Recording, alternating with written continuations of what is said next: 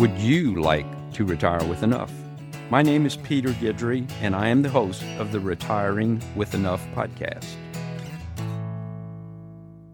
Today we'll be speaking about retirement and gray divorce. Personally, I don't feel like divorce at any point in life is good, but I feel like gray divorce is one of the worst.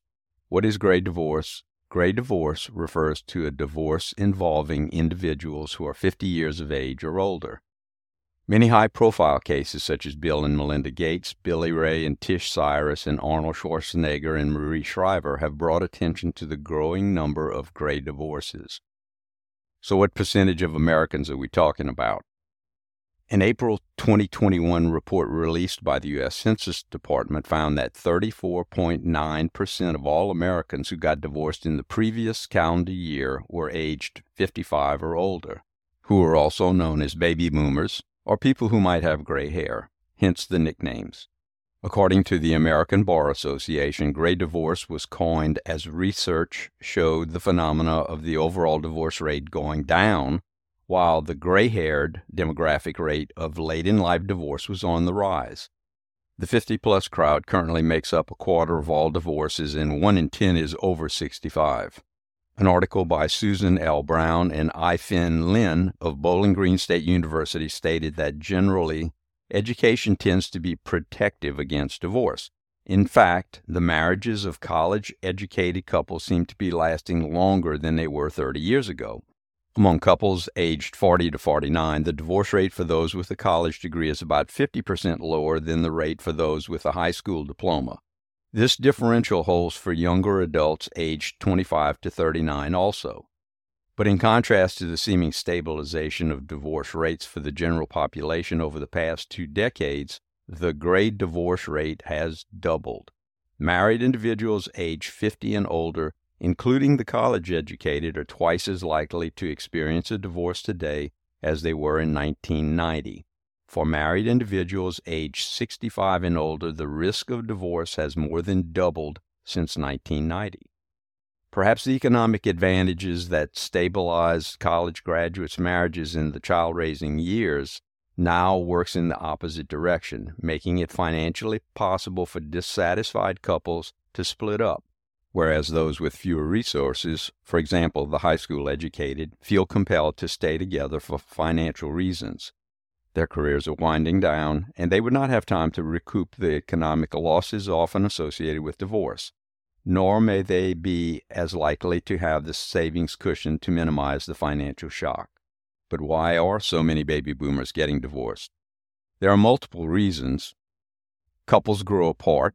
Couples that typically have been married for a longer period of time, normally over 20 years, find that their lives no longer have meaning together. The stigma of divorce is lesser. The stigma of divorce is much less than it was for their parents' generation. Couples become empty nesters. They realize that raising children is what kept them together. Once the children are gone, so is the glue that holds the marriage together. Gray couples are also experiencing longer life expectancy. Couples in their 50s and 60s realize that they may have 40 years or more left to live and decide they do not want to spend that amount of time with their current spouse. Another factor could be losing the spark. One or both of the spouses lose interest in sex or spending time with the spouse. Spouses change. The person to whom they are currently married is not the person that they married 30 or 40 years ago. Another factor is boredom. Couples complain that they've become bored with the current relationship, refuse to be complacent, and want to seek happiness in their remaining years. Older individuals are more often in remarriages, not first marriages, and remarriages have long been more likely than first marriages to end through divorce. The opportunities for people in their 50s, 60s, and 70s to meet new partners are much greater than in earlier eras. Online dating is surging among this demographic, and disability rates have been declining. The rise in female labor force participation over the past several decades offer women, in particular, a way out of a marriage that was not as widely available as it was in the past. Retirement itself may become the problem, where couples spending more time together realize that they no longer know or like each other. Age and age-related issues move to the forefront. Being around someone who feels old makes us feel old. Some may think if they get divorced and marry someone younger, it will reverse time for them as well. Self-improvement. Sometimes people think meeting or pursuing someone new will make them try harder in life, lose weight, dress better, etc., and help them to achieve the changes they seek in their life personally. Lifestyle differences become more obvious as time passes. Couples are unable to reconcile differences in lifestyle where one person is active while the other person is passive, and neither partner tries to accommodate the other partner's needs or feelings. But how does gray divorce differ from regular divorce? Most gray divorce clients are retired or close to retirement. Most have grown children and may have grandchildren. Gray divorces will have a complicated division of assets due to the long list of assets from an extended period of married life. Spousal support issues for gray divorce are more complex because the majority of spouses will be in the 55 to 65-year age range. Spousal support is an important consideration. Spouses who are currently working may have to continue working, and spouses who have never worked will have limited options due to age. The one source of income and the one source of assets that supported the married couple must now support two separate individual households. Older adults are unlikely to recoup financial losses associated with divorce, and this is particularly true for women who are out of the labor force for decades.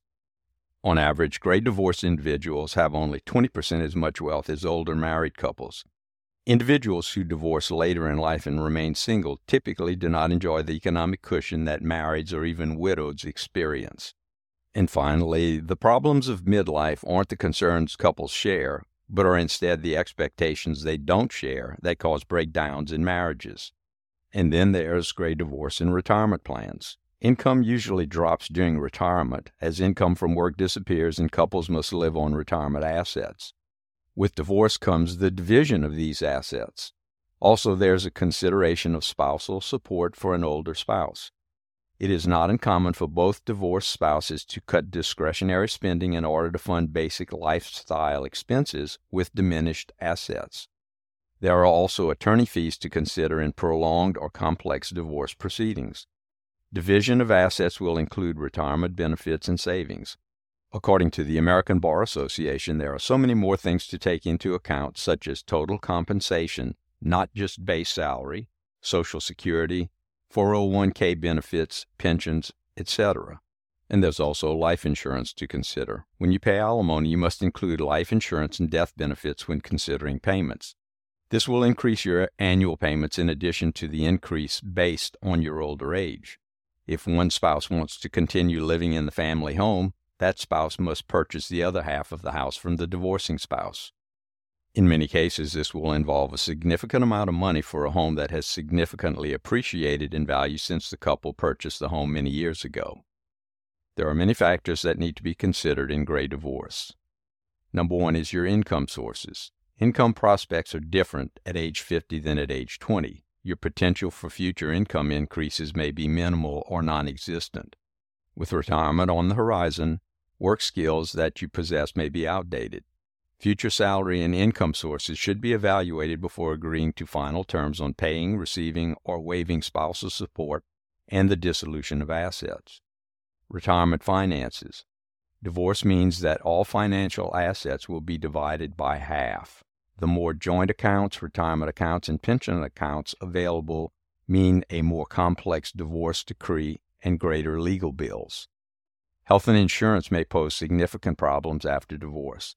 Health care provided by a working spouse is no longer available. In many cases, Medicare may be several years away, so a divorced person may have to research ACA insurance, COBRA-based insurance, or other insurance options. Divorce is hard on families. In many cases, children who love both parents have a hard time understanding why their parents no longer want to be married to each other. And children often suffer emotional problems as a result of parental divorce. Sometimes parents are still supporting children, even adult children. There are mental capacity issues that may be a factor for older adults. Cognitive decline may increase the likelihood of misunderstandings. Cognitive decline may also precipitate increases in legal fees, paperwork, and cognitive testing to establish competency.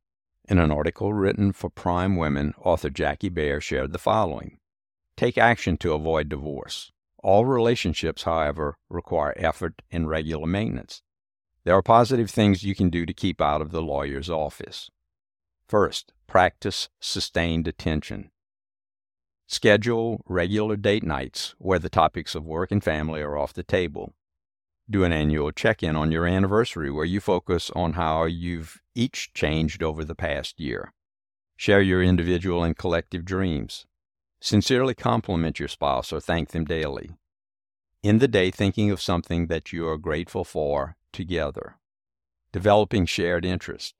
Create a mutual bucket list, try one of his hobbies, or invite him to engage in one of yours. Tackle household tasks together rather than always dividing the list. If you can afford it, take a weekend getaway periodically to a place you both enjoy. Plan your free time together to include mutual interest. Really see and hear your spouse. Look for and comment on positive changes. Create a time daily, no matter how brief, when you give your spouse your undivided attention. Regularly reflect on the qualities that attracted you to your spouse. So what are the key takeaways? Well, according to various studies, the most common cause of divorce are conflict, arguing, irretrievable breakdown in the relationship, lack of commitment, infidelity, and lack of physical intimacy. The least common reasons are a lack of shared interest and incompatibility between partners. 73% of women reported having no regret over their divorce compared to 61% of men.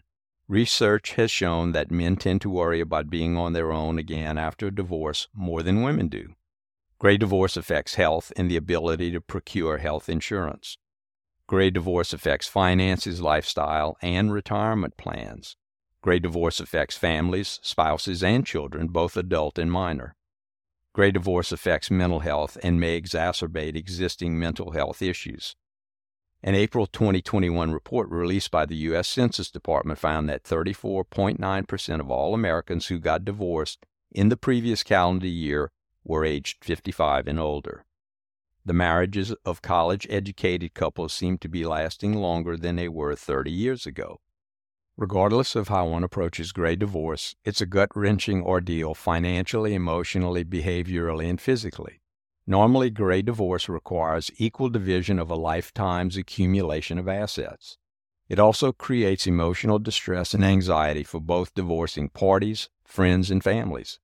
Gray divorce requires significant amounts of time and money and may come at a time when both may be limited. It may also come at a time when one or both parties are less able to manage physical or emotional welfare individually. Here are a couple of final thoughts. Gray divorce is not to be approached casually or without a great deal of forethought. I'm not advocating for or against gray divorce, but gray divorce is totally disruptive to a life spent together for years or decades. It's a severe financial, emotional, behavioral, and physical assault on parties who may not be in the best position to accept, respond, or overcome the damage inflicted. Strongly consider the financial, emotional, and physical and behavioral implications of gray divorce before you pull the plug on a long-term relationship. And consider the implications that gray divorce will have on retirement and retirement funding. In my next podcast, we'll be talking about developing an attitude of gratitude. As always, thanks for listening. If you're enjoying the podcast, please feel free to leave a review. And if you want to partake in an online conversation, be sure to search for the Retiring with Enough group on Facebook. Thanks. The information and opinions contained on this podcast are for general education and are considered general communications. Information on the podcast was obtained from various sources, and Retiring with Enough does not guarantee the accuracy or completeness of any information presented. Retiring with Enough strongly recommends that you perform your own independent research and/or speak with a qualified investment professional, legal advisor, or tax professional before making any financial decisions.